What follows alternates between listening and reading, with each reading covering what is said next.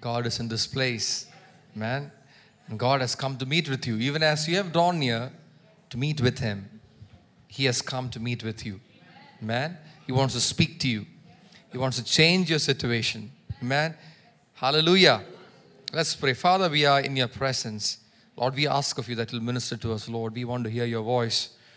We don't want to hear anything else. We don't want to hear anything that is irrelevant for us as Christians, Lord. Today we want to hear that which is relevant to us.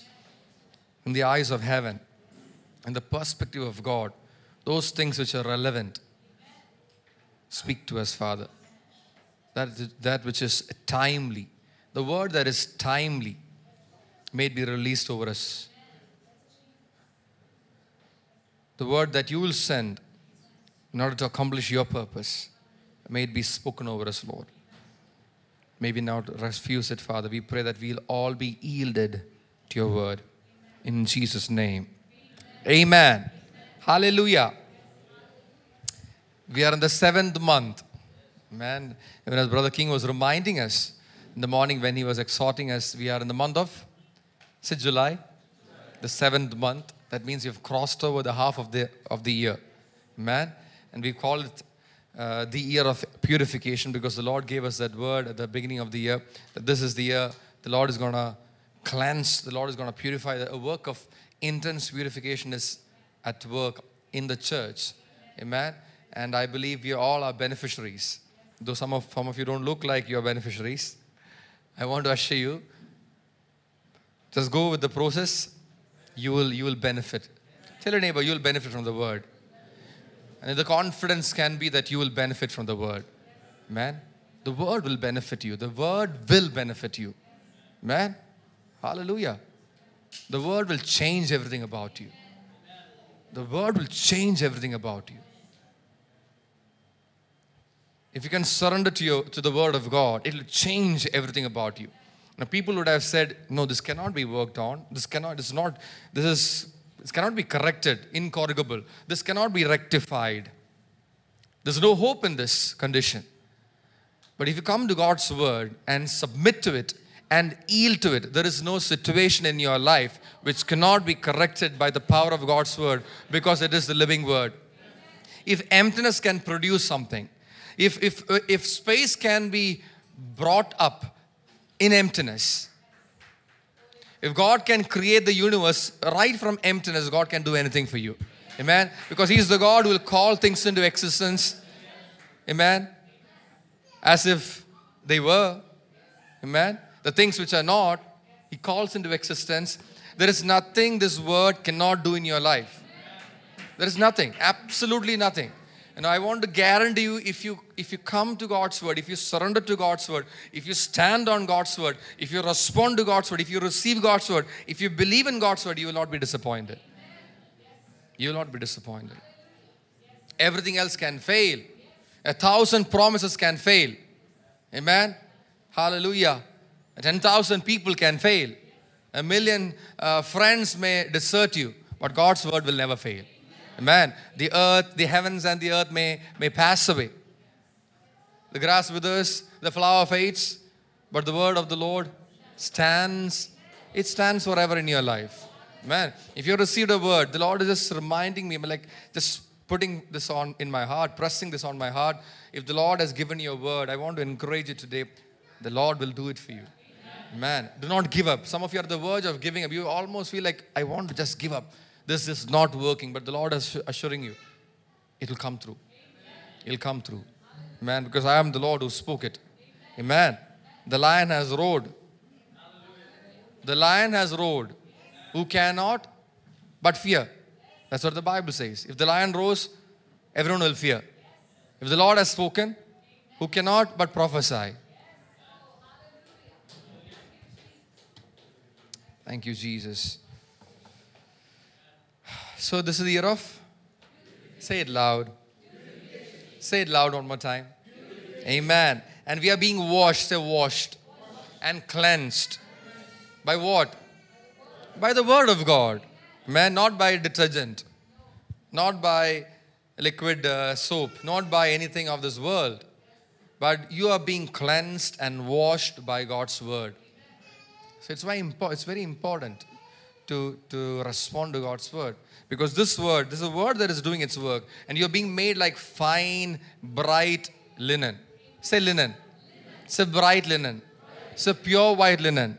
Say pure white fine linen. That's what God is doing in us. Man. And this work of purification is ongoing. Say ongoing. Hallelujah. It's an ongoing process.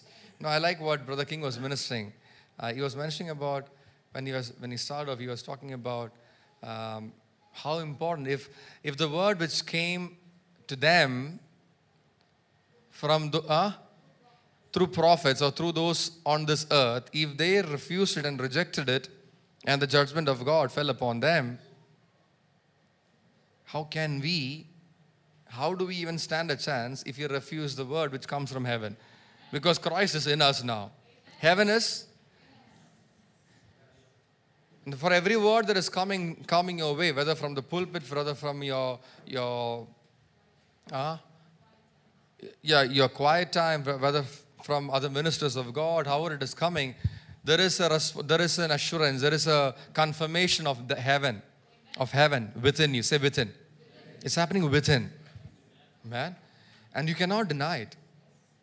How many of you use washing machines? You all use washing machines. In the modern era that we are all living in, the washing machines that we use have these preset cycles. Yeah, they have these presets.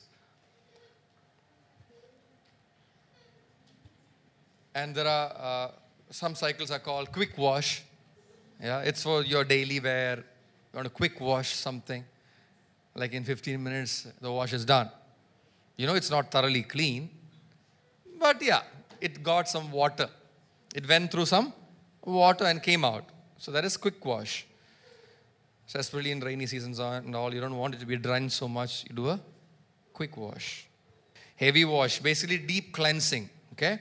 It's a deep cleansing cycle which will require more water. Which will require more water at a higher temperature. Say higher temperature. Say more water. Say higher temperature. More cycles. Maybe more spins. Yeah. It consumes more energy. Are you with me? So when we want the clothes which are like really precious to us to be washed, to be cleaned up, what do? We use this intense cycle. Say intense cycle. It's an intense cycle. Say intense cycle.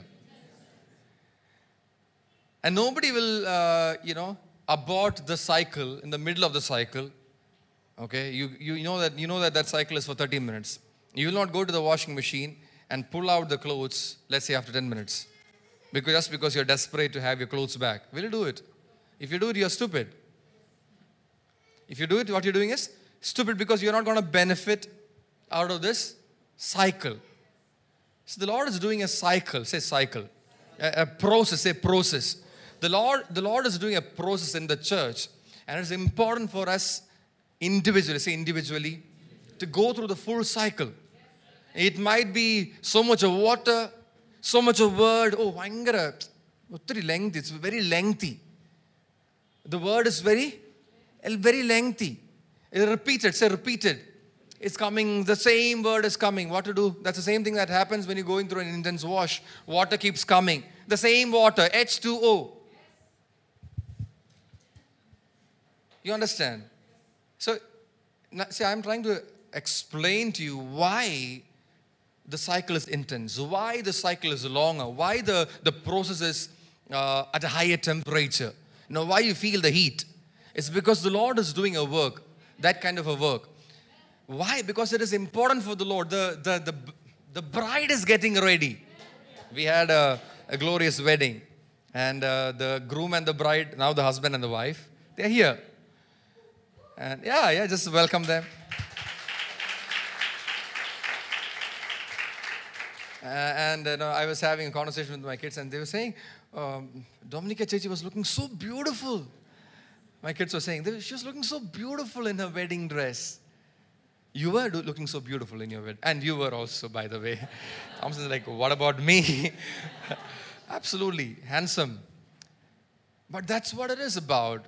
When the wedding comes, you don't just open your wardrobe and pull out anything that comes. You dig your hand into the wardrobe and pull out whatever comes your way, you wear and go. They said, how you go? My son asked me, why do people, spend so much time selecting clothes and all for wedding? Because he saw me really working hard to get my, dress ready. So yeah, why should we do that for a wedding? What's so special about the wedding?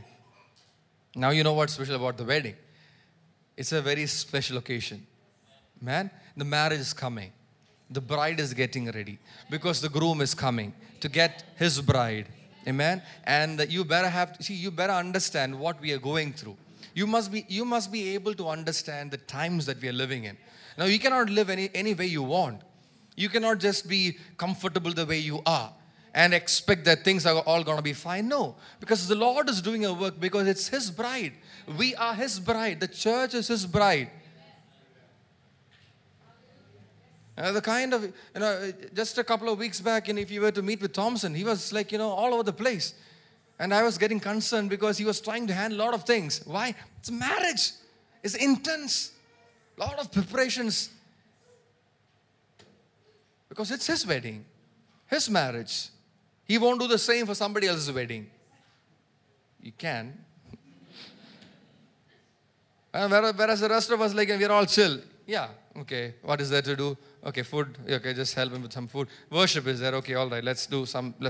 But he is not like that. He is, morning, evening, morning, noon, evening, night. He is going through the list, going through that, and talking to Dominica over the phone and figuring out whether everything is in place, checking with me whether everything is.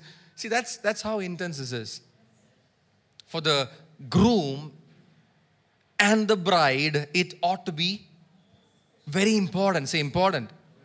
Amen. If it does not feel very important for you to look the way He wants you to be, then there is something wrong in the way you're living. If the bride is not getting ready to meet the groom, there's something wrong with the bride. Are you with me? Somebody please respond this morning. You just want to live any way you want. You're just so relaxed, so chill. Just, when he comes, we'll see. No. That's not what the Bible teaches us.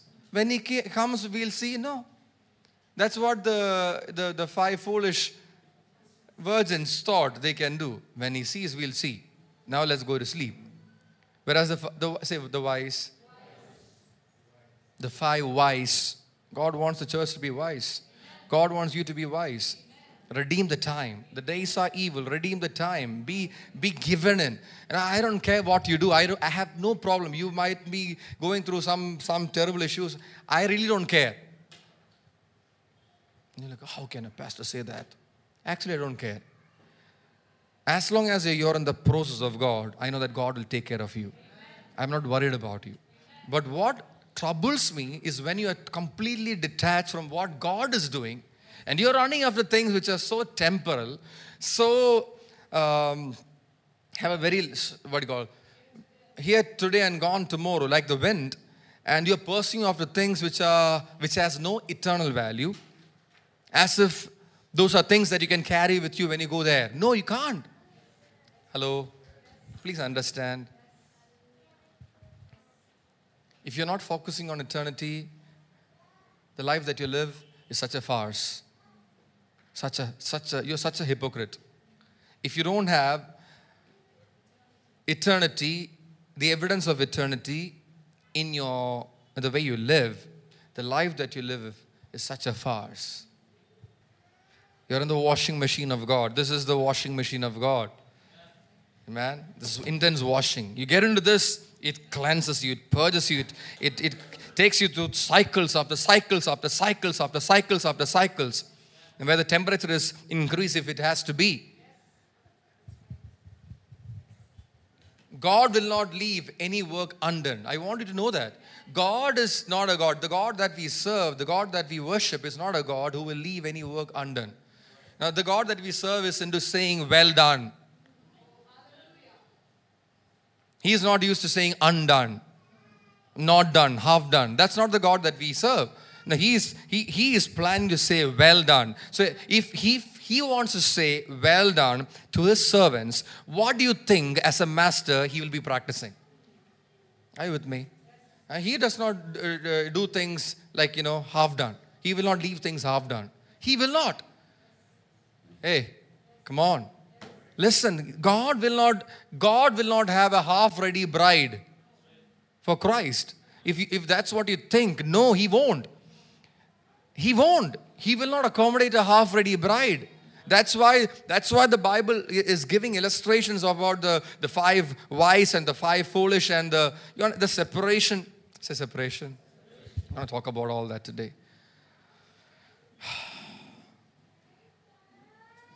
Now, let me ask you a question, okay, before I go forward. What is the proof of God's love for you? What is the evidence of God's love for you? Is it that you get to enjoy good things in this world?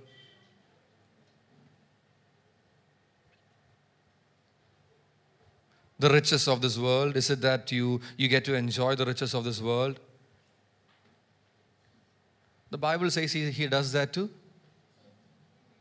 Say everyone. You didn't know that. The Bible says that He causes the sun to shine on the righteous and the wicked.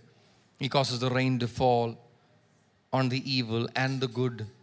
So if you think the evidence of His love for you, the measure of His love for you is calibrated based on the amount of riches or the good things that come your way, you are wrong. You know why people get good things? It is because God is good. Are you with me? Because God is good by nature. He is good by nature. And because God is good by nature, irrespective of who He dealing with, irrespective of their character, irrespective of the condition, He does good to them. That's what the Bible says. God is good. No, the Bible does not say He is good all the time. The Bible says God is good and He does good. Because God is good, the things that He does good.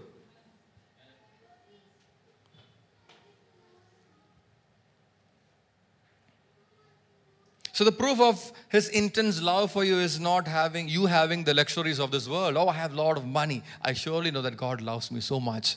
I'm just being blessed materially and I'm just prospering in all the earth. It's all good because God is good. Don't think that is the evidence of His love for you. That's just the evidence of His goodness.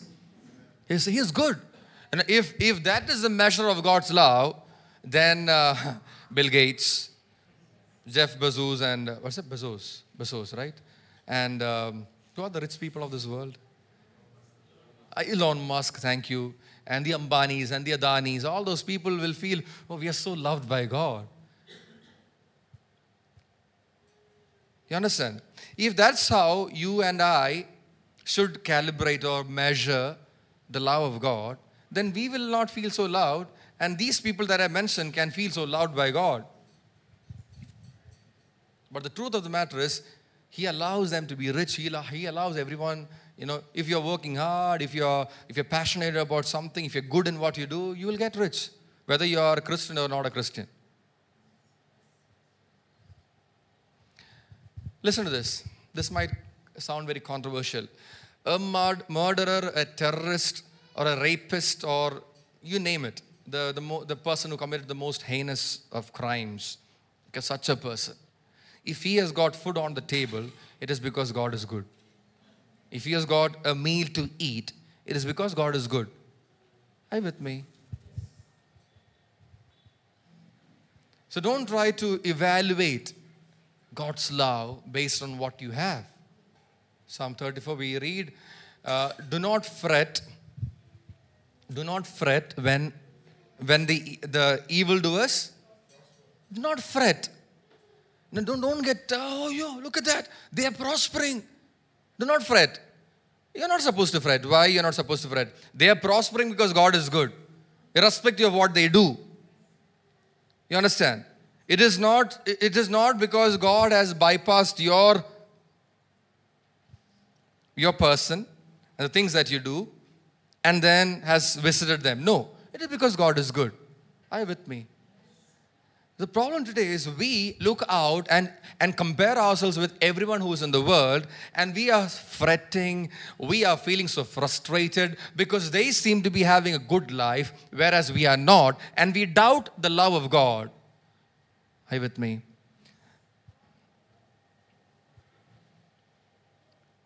Oh God. And then we try to imitate them, thinking even if we do that, God will still love us. God will still love you. But you think, okay, it's okay in the eyes of God to be like them. You validate your behavior, you validate your wrongdoings by looking at people who are prospering and doing well. But people doing well in life or becoming rich in life has nothing to do with their character, or nothing to do, forget character, nothing to do with whether they know God or not. It is just to do with the fact that God is good. Are you with me? Just flow with me. I'm trying to make you understand something. So don't try to assess the measure of God's love based on how much you have. So when the bank balance drops, you feel unloved. When the bank balance is high, you feel so loved. And don't say things like, because I'm loved by God, I'm going to ride around on a, give me an expensive car name. Huh? Rolls Royce, yeah. I was trying to remember that. Rolls Royce. Because God loves me, I'm sure that God is going to give me a Rolls Royce. No, God is not going to give you a Rolls Royce. He loves you, but He's not going to give you a... You understand what I'm trying to tell you here? The measure of God's love is not based on what you have or what you get.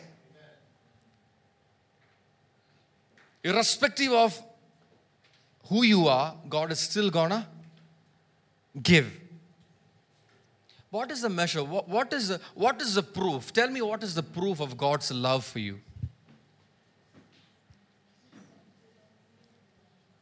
Huh?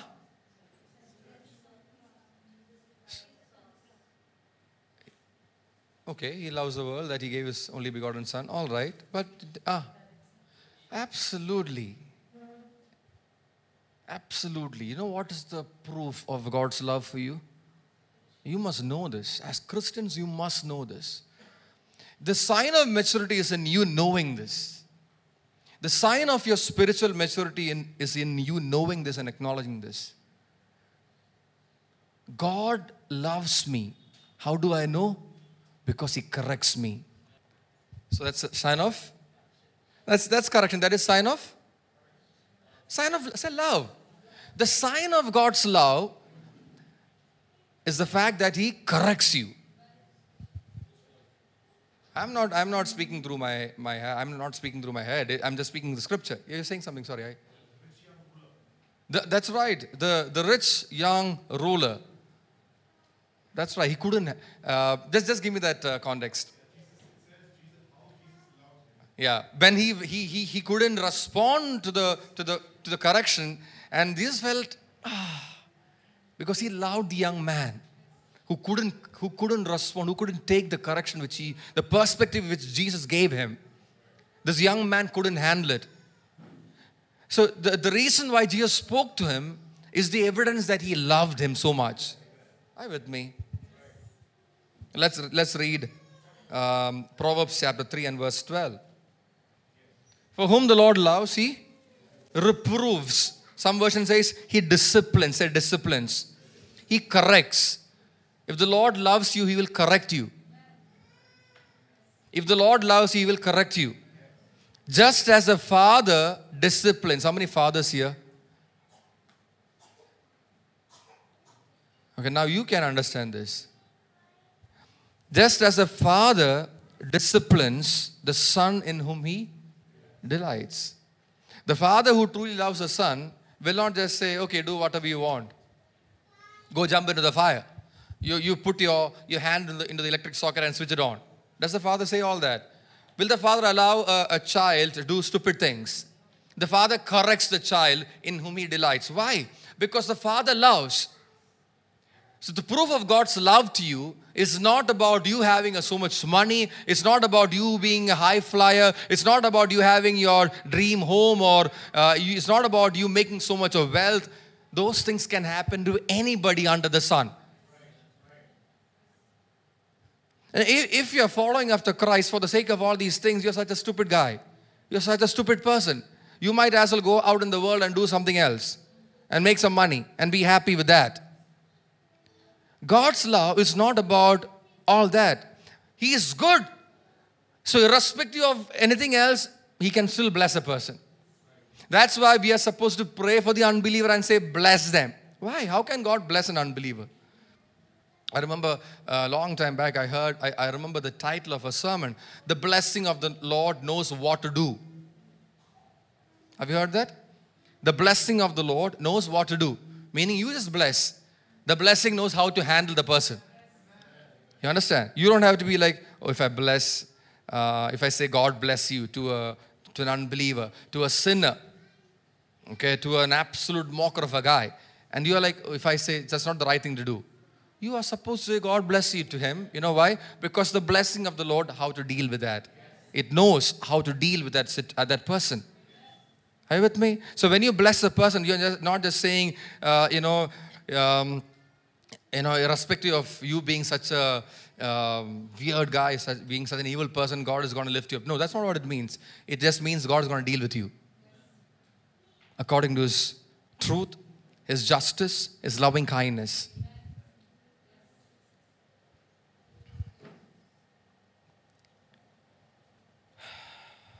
Say disciplining. Say correction. Say disciplining. Say correction. Say rebuke. Say reproof. You know, as you walk with the Lord and you grow in the knowledge of who He is and grow in maturity, spiritual maturity, you must come to that place where when you know that He's correcting you, you must feel loved. Are you with me? No amens for that. See, this is the problem in the church. The church cannot handle correction. Do you know that this is the problem of the 21st century church? The church cannot appreciate correction.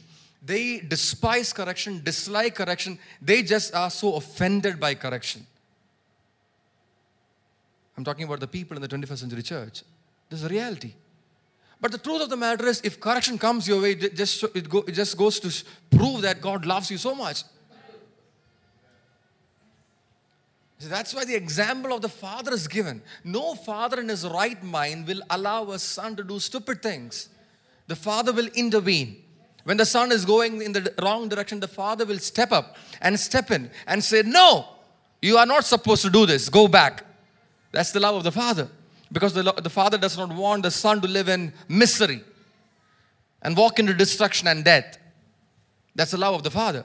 God equated that with His love for us. And God is saying, because I love the son, because I love my daughter, my child, I'm going to correct. That's the proof of my correction, my love for that person. But what to do? We today in the church cannot handle this. We are not used to understanding that the God that we serve is a God of love, a God of correction. And the same standards are being followed in our families. Today, parents are very careful to upset the wrongdoings of the child. Because we are being conditioned by the world. The lessons of psychology, the lessons of all those things that they are trying to bring in. And we bought those things in the church. We allowed those things to come into the church, those standards, because of which we don't want to address this. See, if you were ever to leave this church for whatever reason, say God is sending you elsewhere, okay, for whatever reason, God is taking you out, releasing you from here and taking you somewhere, and you want to find a new church for you in the place that God is sending you to. Don't go to a church which will not correct you. Go to a church that will correct every little thing about you.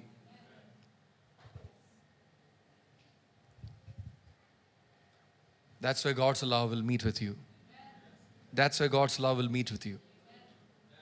Not a place where everything is okayed. You can do that, no problem. No issue. I mean, why not? I mean, just come to church. That's all. We just want you to come and sit on those chairs. And, just be happy. And, no. That's not the church. If anybody in this place has such an understanding of the church, I want to correct you. That's not the church. There is a separation. Say separation. There's a separation happening. The Lord, when you read the Bible, I've been preaching on this for years now. The Lord has been showing me this for years now. In 2020, when nobody expected COVID, nobody thought that such a thing would happen. The Lord said, this year of distinction. And it sure was the year of distinction. We all saw how it was the year of distinction. And the Lord is going to make that separation. Because it has to be done. The separation between the so-called church and the true church. The so-called church is not the true church. There is a separation. There is a distinction. There's a divide. It's a divide. And you must be amazed that God is interested in the intricate details of your life. He's acquainted with all your ways. That He comes after you and corrects you. The way you speak, the way you talk, the way you think. I don't know whether you even consider all these things in your life. You must know, you must be so happy because God, I love it about God that He is even concerned about how I think. Not just what I say, but the way I think about a situation or about a person. And He corrects me. And He said, you're thinking wrong. You're thinking wrong. Your thoughts are wrong.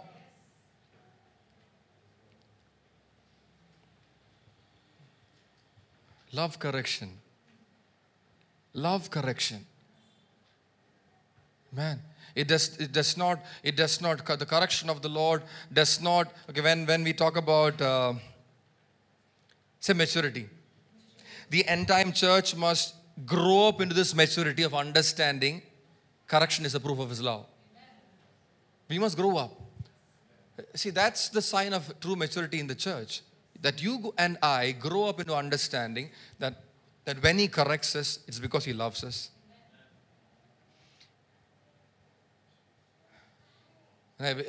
If you were to give, okay, let's say you have a baby, 5 years old or 5 months old.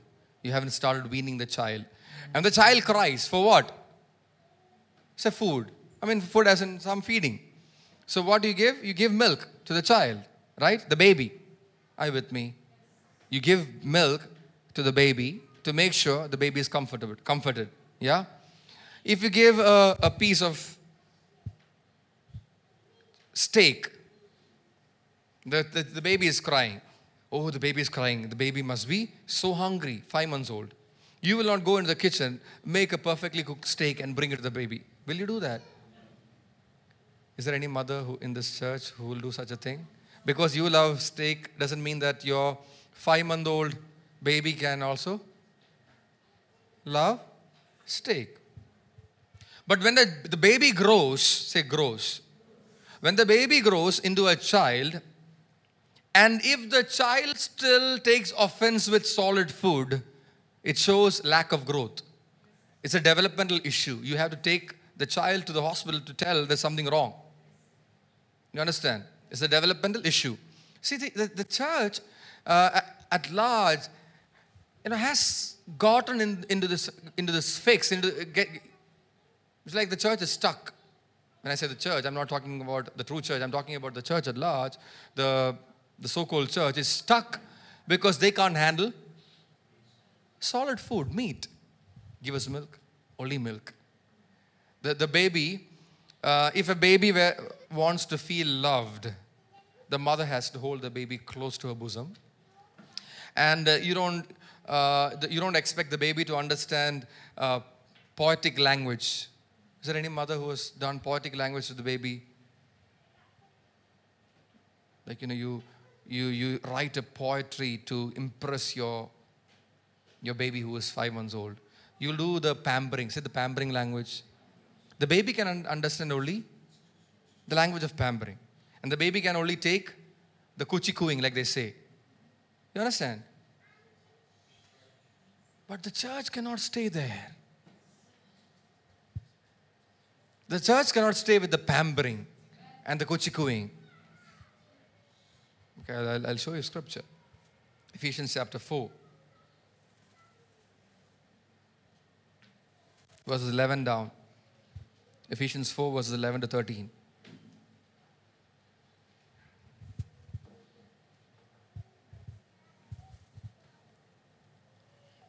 And he gave some as apostles, some as, and some as, and some as, and teachers for the, say, equipping of the saints for the work of service to the building up of the body of Christ until we all attain to the unity of the faith and of the knowledge of the Son of God.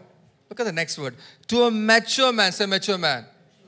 So the goal of the church is not to remain as a child or as a baby, but to be a mature man. To what measure? To the measure of the stature which belongs to the fullness of Christ. The church must grow up into the measure of the maturity, the stature of the fullness of Christ.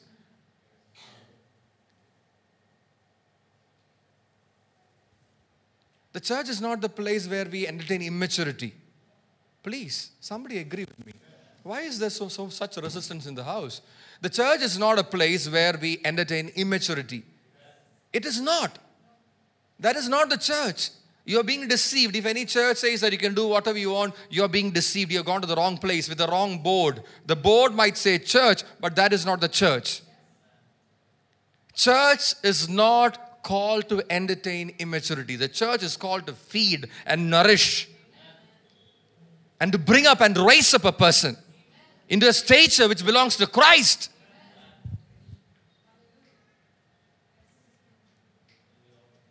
Till we all, the Bible talks about till we all. That's why God has given, Christ has given us gifts.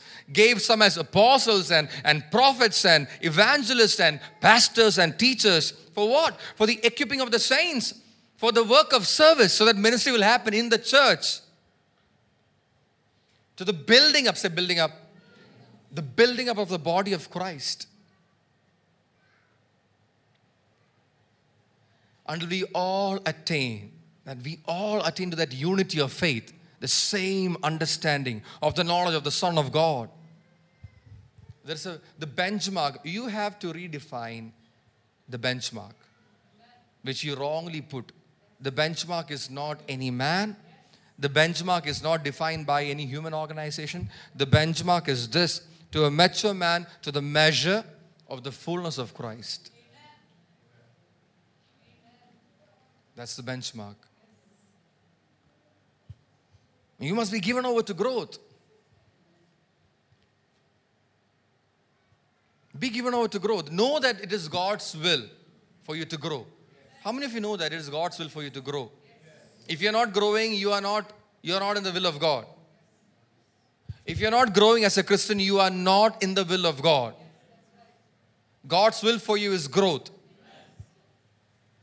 Your cleansing, your sanctification, your purification. This is God's express will for the church.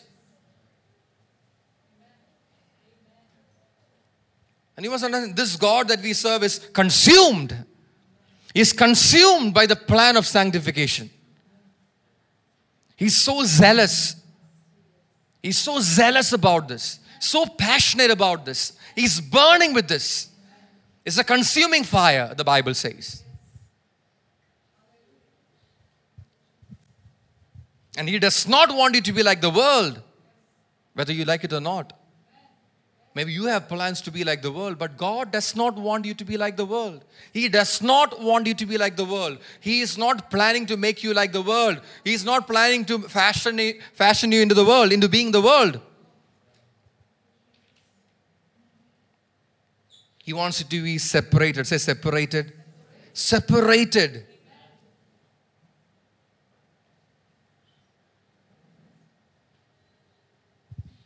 What is sanctification? It's a good question to ask Christians today. We all say sanctification. What is sanctification? It means to be set apart. make it simpler. Set apart is still a heavy word for some of you here. What do you mean by set apart? Say separated. To be sanctified means to be separated. There is a separation. Say separation. In the church, there is a maybe it's probably nobody told you about this when you came into the church. But in the church, there's a boundary that separates you from the world. In the eyes of God, you are separated from the world. You are not the same as the world. You are separated. You are set apart.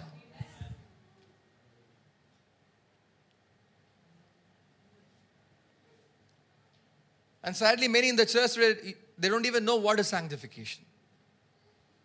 They don't even know what is sanctification. What is sanctification? It seems like a good word. Some people say it means cleansing, it means purification. But the actual word means, to be sanctified means to be set apart. You are set apart. You're cut out for something else. You're separated from the rest of them. Separated, cut apart. Therefore, having these promises, beloved, let us cleanse ourselves from all defilement of the flesh and spirit, perfecting holiness in the fear of God. Written to the church, the New Testament church, the born-again church, who was still struggling with a lot of issues. The man in all his love, by the Spirit, wrote to them and said, because we have promises, let's cleanse ourselves from all defilement of the flesh and spirit, perfecting holiness in the fear of God. It means let us cleanse ourselves. This passage puts things into perspective. It tells us that as a Christian, we got work to do. We got work to do. As Christians, we got work to do. It does not mean that you as a Christian can just put your feet up and relax for the rest of your life just because you said the sinner's prayer. And somebody dipped you in water and said you are baptized. That's not the life of a Christian. The Christian has work to do. You knowing God comes with a responsibility. Amen. It's a divine responsibility. Because we have these promises, you have come into the place of promises. You come into a covenant with God. In fact, you are the covenant. Do you know that? You are the covenant, the fulfillment of God's covenant. You are in the covenant.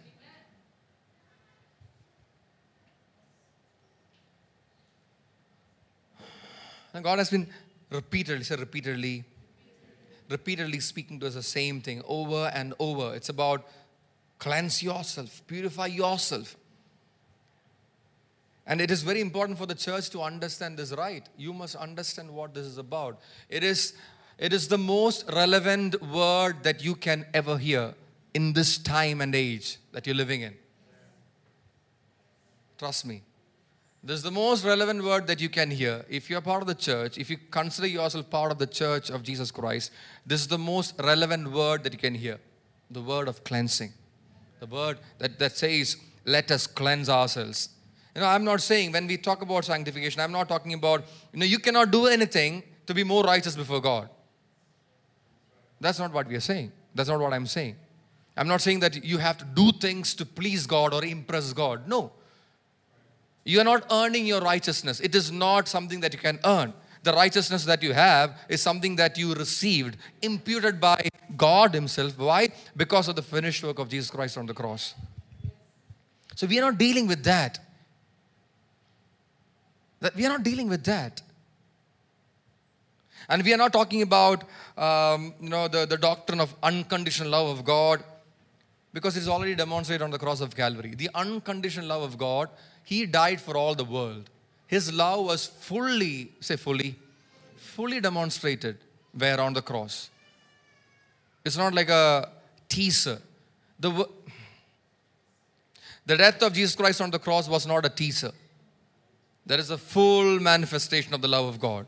It's the complete work to prove that He loves you. Now it's up to us, you and I, and the world to decide whether they want to receive this love or not. So we are not talking with any of those things. We are not talking about righteousness. We are not talking about unconditional love. We are talking about we as Christians who have come to know God, we must give ourselves to purify ourselves. We must be yielded to the plan of God, to the work of the Holy Spirit, so that we can cleanse ourselves and we can perfect holiness in the fear of God. Is it that difficult? I mean, I don't understand why Christians are so dumb and they can't understand when the Word gives these scriptures. Suddenly they're like, but about the finished work on the cross? It is the finished work on the cross. Who is refuting that? We are not dealing with that here. But if you are a Christian, you have work to do now. What kind of work? Yielding to the Holy Spirit. It's a work of faith. It's not about works. It's about a work of faith where you believe and you go by the plan of God and you submit to the Word of God. And the Bible is saying, it's teaching us that we have to cleanse ourselves from all defilement of the flesh and there's a defilement of the flesh and the spirit. You didn't know that. You didn't notice that? You thought we are only dealing with the defilement of the flesh. When we are on this earth, we have to deal with the defilement of the flesh. But to the church, it comes to another level. It says you have to deal with not just the defilement of your flesh, but also the defilement of the spirit. Now God is throwing light on your spirit. We have to cleanse ourselves from all defilement of the flesh and the spiritual being that you are, that has been quickened by the Holy Spirit. Do you know that the spiritual being in you has been quickened by the Holy Spirit? It was dead before you met Christ. But when you came to Christ, that spiritual being in you has been awakened and quickened to life. Now it is your responsibility to keep that spiritual being clean. Say clean.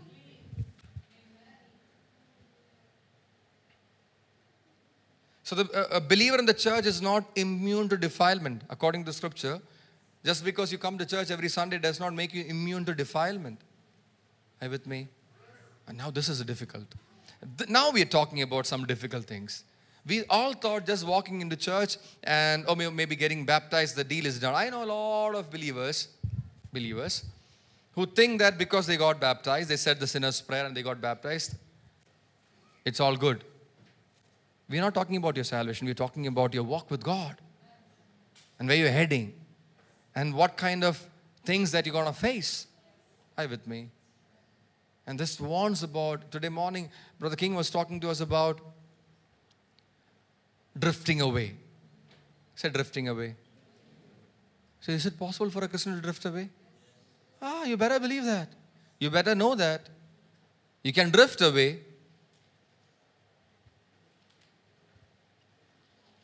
In this world, it is if you allow these tendencies to come and sweep over you, there is a chance that you can drift away. That's why the Bible instructs us and warns us to cleanse ourselves. We have promises.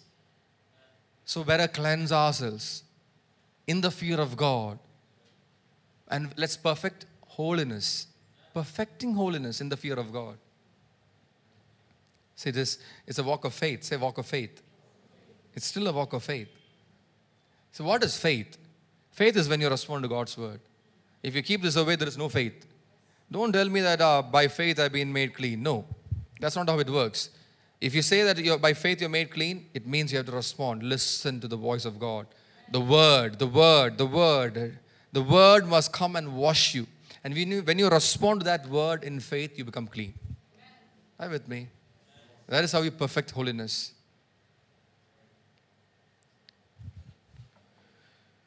Now the Bible also teaches us that each of us must learn. Say must learn. So we have to learn. We must learn how to possess our own vessel as vessels of sanctification and honor. And we looked at that scripture in the beginning of the year. Let's look at it one more time. 1 Thessalonians chapter 4, verses 3 to 5. For this is the... I want to reiterate that one more time. It is God's will. What? Your sanctification is God's will. It is God's will. Your sanctification is God's will. That you abstain from sexual immorality. It's God's will. That each of you, it's God's will. What? That each of you know how to possess his own vessel in sanctification and honor. It is God's will. I don't know God's will. This is God's will for you. Your sanctification. That you know how to possess your own vessel in sanctification and in honor. not in lustful passion like the Gentiles who do not know. Look at that. The comparison is because you know God. See, if you didn't know God, this was not applicable to you. You have to come to know God. But because you now know God, you're not like the Gentiles who walk in lustful passions. You have no excuse. You must learn. Hello? The church must now learn to walk in sanctification. You must learn to keep your vessel in honor and in sanctification.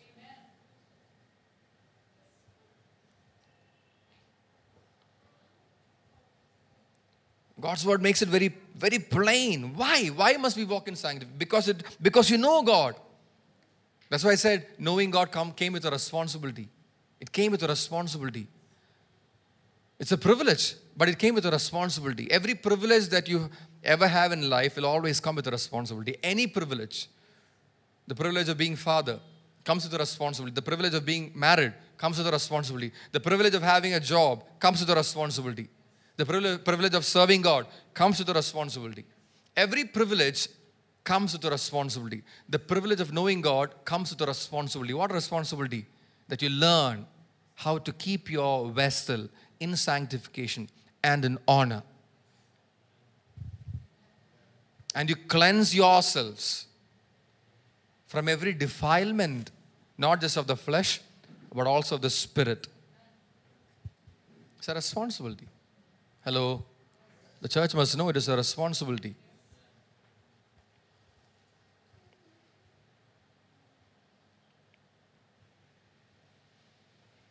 So unlike the world. Say unlike the world.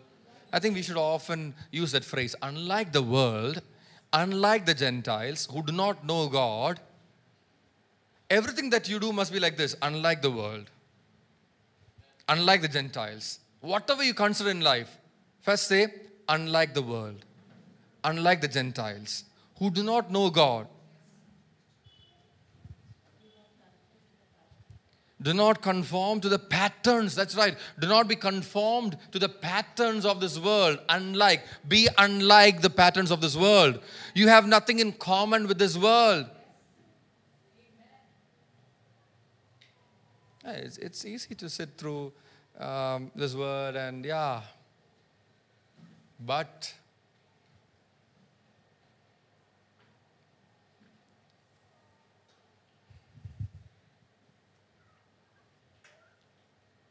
now if you're not yielded to the work of sanctification, you are stalling the work of sanctification.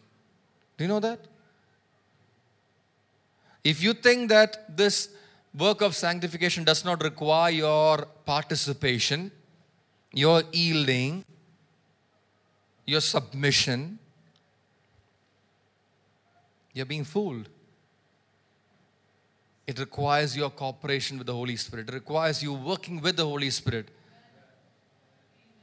It is He who works in us. It is He who works in us.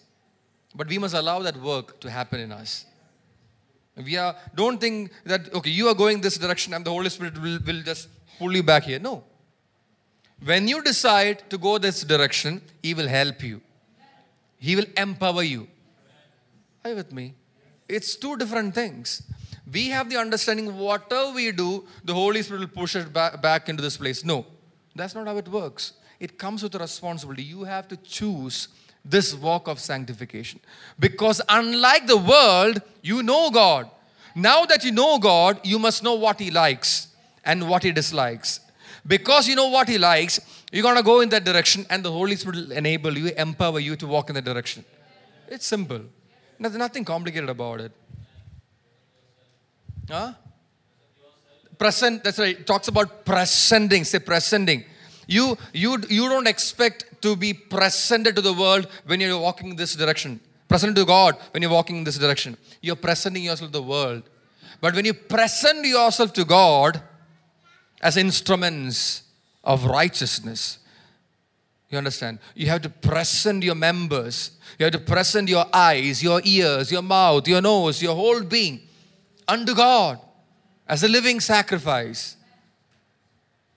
Are you with me? See, this applies to young and old. Applies to these kids here. It applies to you up there, all of you up there. It applies to everyone. This is the truth.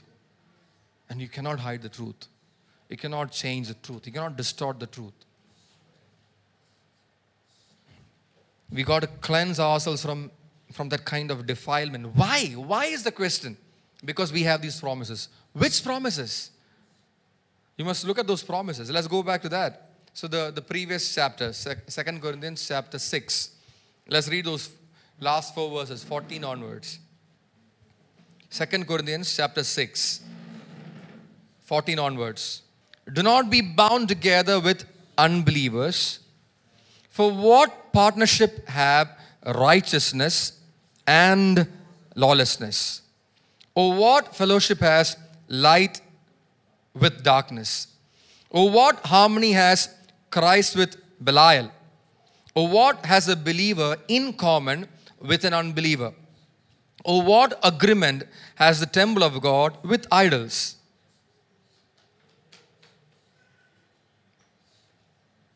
Look at those words one more time. Do not be bound together with unbelievers. For what partnership have righteousness with lawlessness? What fellowship has light with darkness? What harmony has Christ with Belial? Or what has a believer in common with an unbeliever? Or what agreement has the temple of God with idols? For we are the temple of the living God.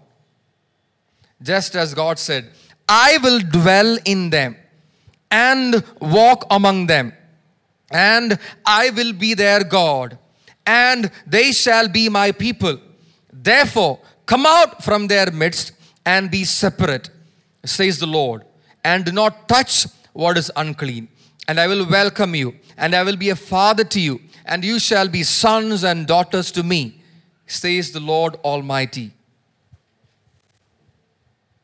That's the promises that we're talking about. Because we have these promises, let us cleanse ourselves from all defilement of the flesh and spirit, perfecting holiness in the fear of God. Now you understand the promises that God is speaking to us?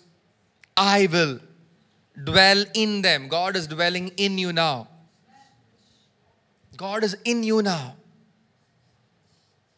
And I will be their God. And they shall be my. Because of that, God is saying, therefore, come out. Say, come out. Every Christian must remember these scriptures. Come out. It says, come out. Not go in. Come out. You want to go in, but God says, come out. You want to go deep in. God says, come out. Come out. And be separate. Come out from their midst and be separate. The Christian walk is a separate walk. The Christian walk is a separate walk. It's a separated walk. The Christian walk is a separated walk.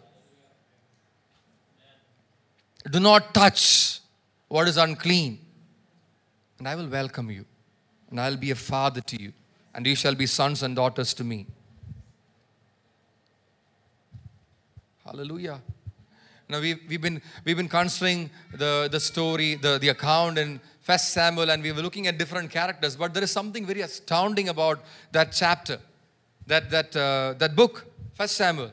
There's something amazing. We saw Hannah's worship. We saw the corruption of Eli and his sons. We saw the rise of Samuel the prophet. We saw the ark of God being captured, Ichabod. We saw that. We saw Dagon, the graven image, falling down and breaking up.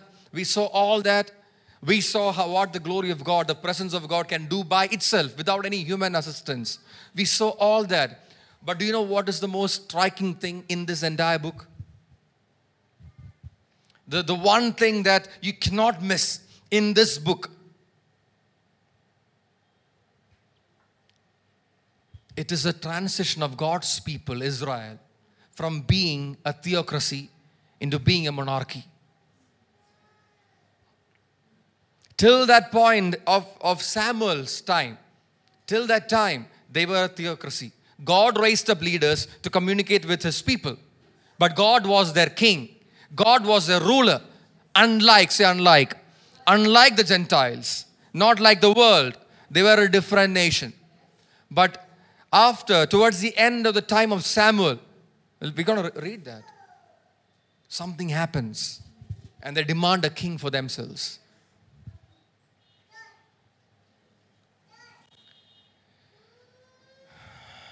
Let's read chapter 8. Let's see what happened there. Okay, I'm going to skip. We looked into chapter 5 and 6, or maybe 5, a little bit of 6. I'm going to skip 6 and 7. You can go back and read what happened there. It's incredible. The ark of God was captured. It was with the Philistines. They couldn't handle the glory of the ark of God being with them.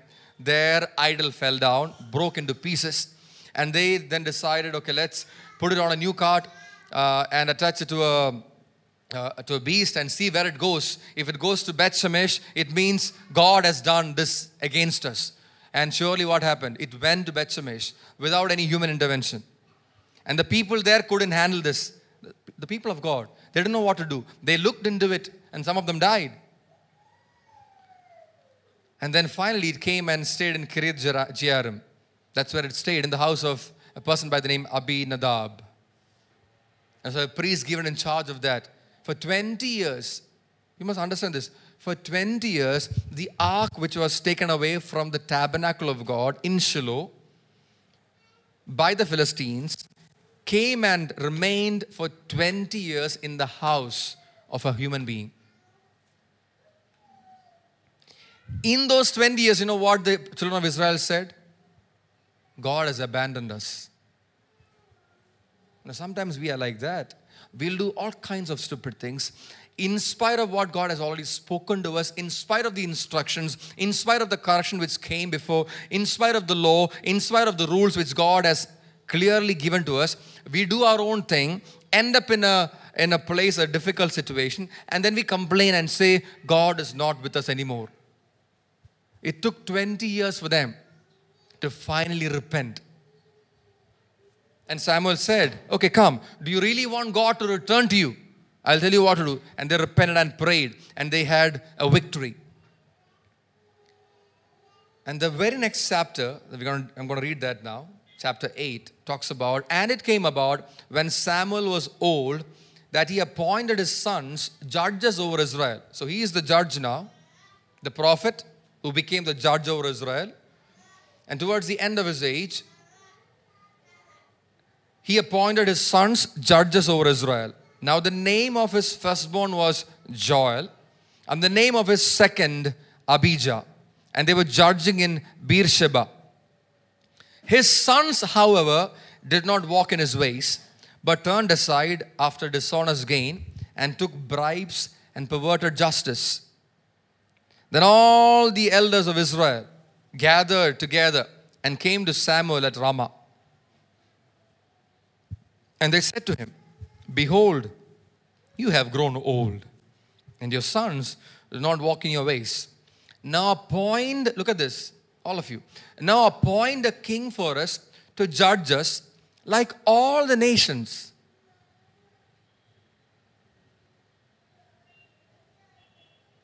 Now appoint a king for us to judge us like,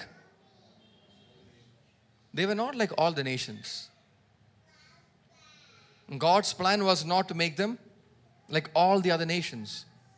But there came a point of time when they had the audacity, in spite of the constant going down and the defeats and the Ichabod happening, they had the audacity to tell the man appointed by God himself, what did he say? Give us a king. What did they say? Give us a king. We want a ruler from amongst us. Just like all the nations of this world. Verse 6.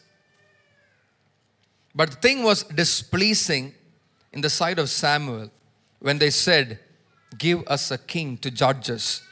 And Samuel prayed to the Lord. The Lord said to Samuel, listen to the voice of the people in regard to all that they say to you. For they have not rejected you, but they have rejected me from being king over them. This is how God is seeing. This is how God saw that situation. It looks like, what's the big deal? They just wanted to be like everyone else. They just wanted to look normal. Say normal. Don't be deceived by the word normal. God is not into making you normal. God did not promise that He will make you normal.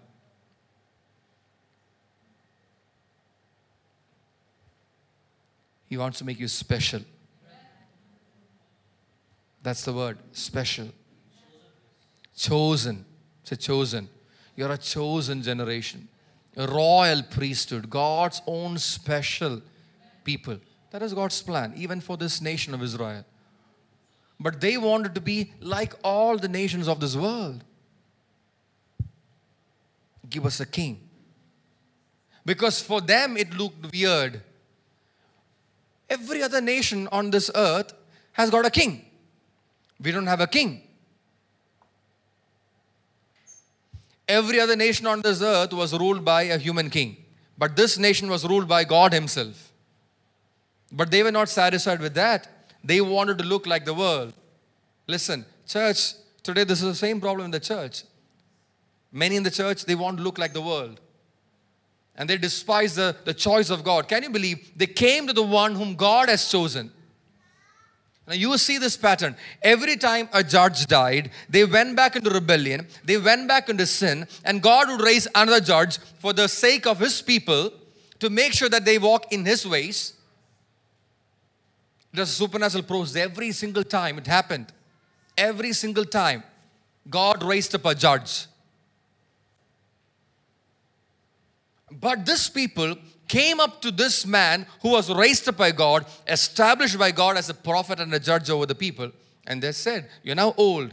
Now they are evaluating the man that God gave them. Sometimes we do things like that. We evaluate with our human brains, we evaluate the things which God gives us. And we give mark. We put marks. This person or this system does not pass the standards. You're too old. Can you believe? They went to Samuel, the man who spoke and never fell to the ground. His words never fell to the ground. They came to him and said, you're now old. And the two sons that you appointed, they're not walking in your ways. So they became super spiritual people. Came up to the judge of Israel and said, you can't do this, neither can your sons. So now give us a king. You want a king. Presenting their ideas to God. Hello? I want to say that today, some of us do the same mistake before God. God has given us something. God has a plan in mind. God has a set order in mind. But we are not satisfied with that. When God gives us something, you want something else. You despise that which God has given you. You despise the safety in the things which God has given you. You despise it and you go after something else which fits your liking, your preference. God says, they have not rejected you. God is consoling His servant. Don't worry, Samuel. They did not reject you. They have rejected me. But give it to them. Let them have it. And don't think that God was taken by surprise. God knew this would happen. It was written in God's word. In the book of Deuteronomy chapter 17, He says, I'll show that. Deuteronomy chapter, I think it's 17. Verse 14 onwards.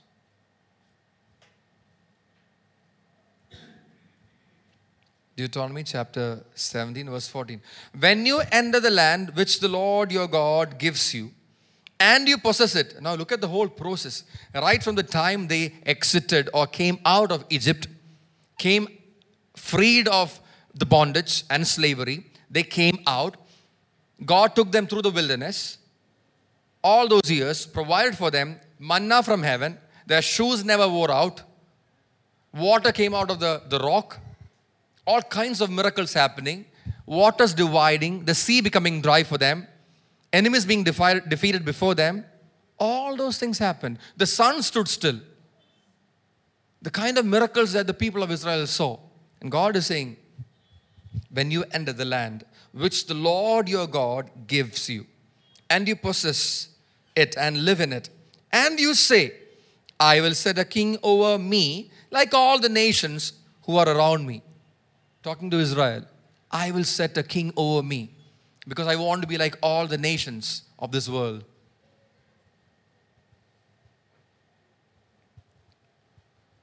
The church must not make the same mistake. The church must not make the same mistake. Where when God has established something, don't despise it. Don't despise it. If God has established something, don't despise it. And don't present your choices to God and say that I have a better idea than this. I want to look like them. The call is not to look like the world. The call over your life is not to look like one among the world. The call is to be separated, sanctified, distinct. To be distinct. The defiance of God's word, the defiance of His instruction is alarming. It's scary. The resistance to His word and the dislike that we have developed towards it is scary. The Bible warns about it. The Bible warns about it. In the last days, they will accumulate for themselves teachers according to their own desires. We want the king. We want this person. We want this kind of teaching. We want this kind of freedom in the church. No! The call is not to be like them. The standard is based on God's word, according to what He wants to accomplish in us. To be set apart, to be sanctified, to be separated. There is no common. There's nothing common. There's no partnership. I like the words. You cannot be bound together. There cannot be a partnership. There cannot be an association. There cannot be harmony. Say harmony. So it's all in the name of harmony. No harmony between Christ and Belial. No harmony. There's no harmony. There's nothing in common between the church and the world.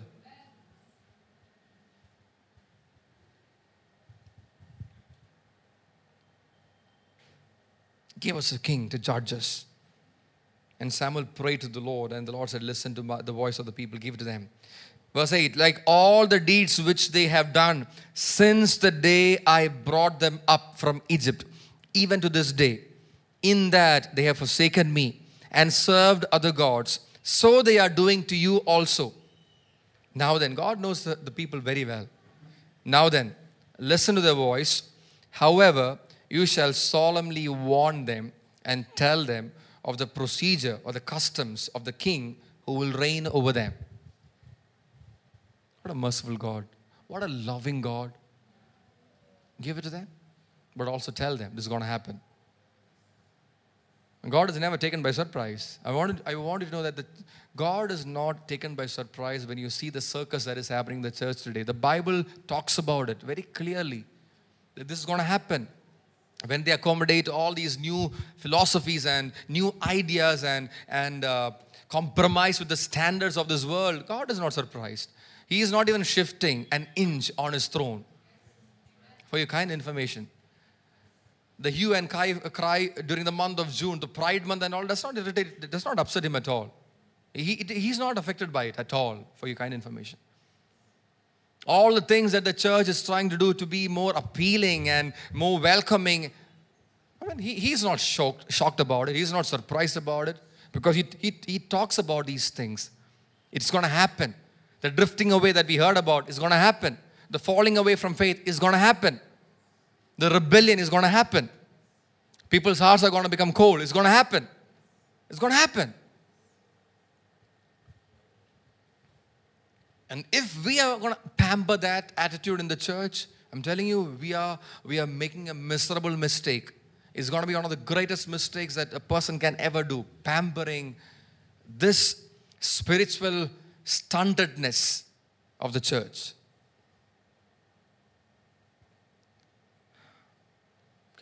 Cannot. God is displeased with it. That's not His plan. You are either with God or you're not. There is no middle ground. There is no middle ground. That's why God says, come out and be separate from them. Come out. Don't try to have anything in common with them. Don't imitate them. Don't follow their ways. Don't follow their trends. Don't follow their teachings. Don't follow their customs. Come out. I am your God. I'll be your Father. Don't touch anything which is unclean. I will welcome you and I'll be a Father. I'll dwell in you and will walk among you.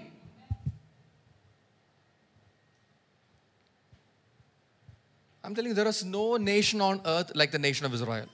There's no people like this people. Everything that God spoke to them came to pass. Everything. Everything. God took care of them according to His word.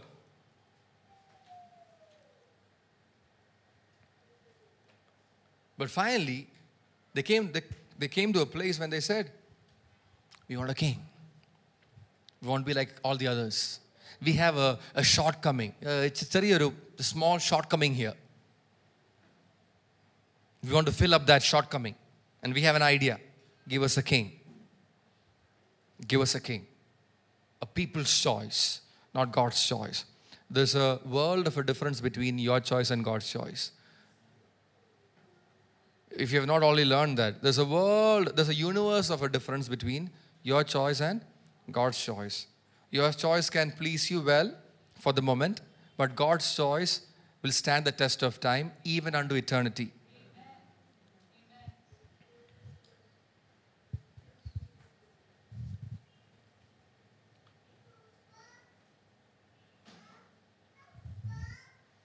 Choose this day what you want. Choose this day what you want. Want life or death? The question is very simple. You cannot merge the two. You cannot have a little bit of life and death. A little bit of death in life is death. A little bit of curse and blessing is a curse. A little bit of world in the church is still the world. But God has called you to come into the light. And the darkness cannot comprehend the light. Darkness cannot do anything about the light. So which side are you on? What's your decision? Where you want to be? Are you willing to be separated? Or you want to continue on this fool myself, fool everybody, fool God, and then let's see what happens. The end of it is destruction. But you can change, mend your ways. You can mend your ways, you can change. Because we have all these promises. Because we have all these promises. Because you know God. Let's purify ourselves. Cleanse ourselves from all defilement. Not just of the flesh, but also of the spirit. And I want to tell you that the Bible, if the Bible says there's a defilement of the spirit, it talks about things in the church. It is talking about the defilement within the so-called spiritual sphere that we entertain, that we allow. The defilement that we allow in the things that pertain to God. Verse 9. Now then listen to the voice. However, you shall solemnly warn them and tell them of the procedure of the king who will reign over them. So Samuel spoke all the words of the Lord to the people who had asked of him a king. Then he said, this will be the procedure of the king who will reign over you.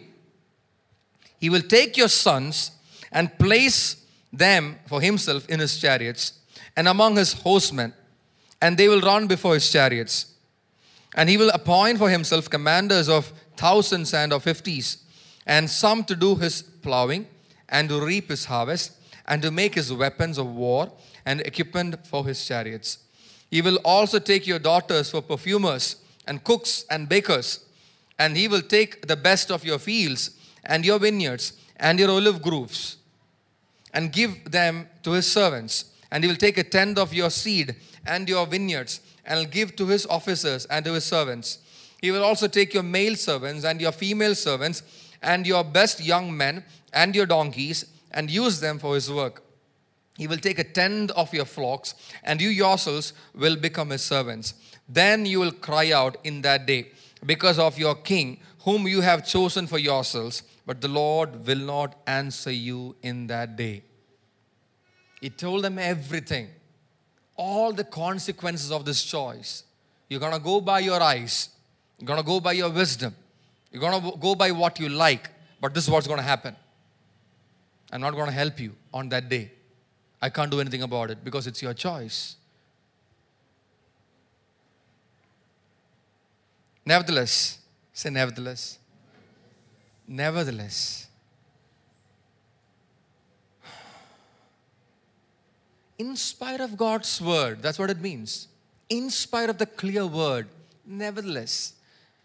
In spite of the warning, nevertheless, the people refused. It's amazing that you said this morning, do not refuse. I mean, that word was so prophetic, what he ministered at the morning, Brother King. Do not refuse to listen to him. Look at the same word. And he didn't see what I was going to do, and I didn't know what he was about to say. We didn't share notes. I just asked him yesterday to come and exhort at the opening prayer. And he comes in with this word. I was stunned. But I knew that God was speaking. It was a confirmation for me. Look at this. The people refused to listen to the voice of Samuel. The people refused to listen to the voice of Samuel, the prophet, the seer. And they said, no, but there shall be a king over us. We want a king. Our decision. People's decision. Committee decision. We've formed a committee, and the leaders of this nation have come together, and they've decided we want a king. Give us a king. That we also may be, look at that we also may be like all the nations. This is a problem. We want to be like all the nations. If you come into the church, you cannot be like all the nations. And I want to tell this up front, and I want to make it very clear. I don't care what you think about this, but if you plan to continue in this church, you cannot be like the world. We don't teach, we don't allow, we don't permit, we don't endorse the world in this church. We cannot, we will not. I am answerable to God. And so are the ministers who minister from here. God forbid that we choose another way. If you want to go into the world, go into the world. Go into the world and do what you want to do. But here, we go by God's word. God's word. His standards. You can say all kinds of things about me. I don't care. This is God's standard, and I want to follow God's standards in this church, in this house. I'm not looking for a mega church. I'm looking for making the people according to, like we said, raising up people according to the measure of the stature of Christ. That's my only intention. I'm not here for money. I'm not here for fame. I'm not here for recognition. I'm not here for anything of that sort. I don't want anything of that sort. If that was my intention in life, I could have done something else. I quit that long time back. And I want to tell all of you, with all my love, if you don't know me till today, this is who I am. I follow the standards of God. If you want to leave, you can leave. But the church will not entertain the world. Not the church of Jesus Christ. And I'm a minister of the gospel of Jesus Christ. I'm not a minister of myself. I'm not a minister of my own philosophy. I don't serve any man. God is funding me. If you're wondering how can he say this, God is funding me. From the day I gave my life to Jesus and I decided to serve him, God said, I will fund you. I'm run by God. My family is funded by God. Everything I do is funded by God. That's who I am. I'm not here to please people. I'm not here to pull people in. No, I'm under no pressure at all. I'm not here to keep friends also. I'm here to raise leaders according to God's standard. And if you want to join this adventure, come and join. And stay put, stay loyal, stay with the course, and see what God will do through your life. And I want to tell this, okay? Now, these are things that God has been putting in my heart. Now, I know one thing. God has told me this, that not a single person who sticks close to you can ever say that we couldn't be anything in life. That's my covenant with God, or God's covenant with me. I go by that confidence. I'm not pressured at all. Absolutely not pressured. I'm not pressured to fill these stairs. God will bring in the hungry. God will bring in the famished. That's the word. Even last week I got that word. God will bring in those who are hungry.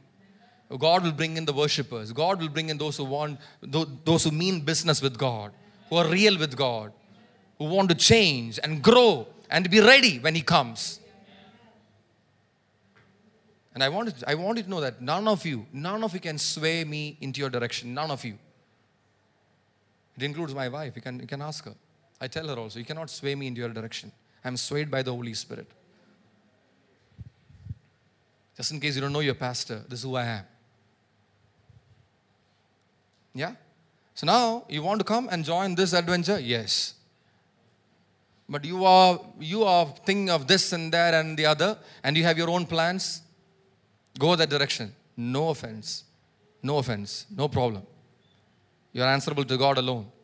You're not serving me when you serve in this church. You're not pleasing me when you come to this church. It's about you and God. If this is the place that is meant for you, you'll only benefit if you come to this place. If this is the place that God has designed for you, you'll only benefit if you come to this place. You cannot be blessed elsewhere. So you find out for yourself. I tell that to everyone who serve with me. Say, you find out. Don't waste your time here. You find out. You find out whether this is a place that you want to be. If God is asking you to stay, stay. Otherwise, go. Go. Do what you want to do in life. But standards are very clear. This book is a book of standards. A book of high standards. High standards. We better go by those standards. We better fall in line with those standards. Align ourselves with those standards. Or we are missing out. We are missing out on what God is doing. Hallelujah.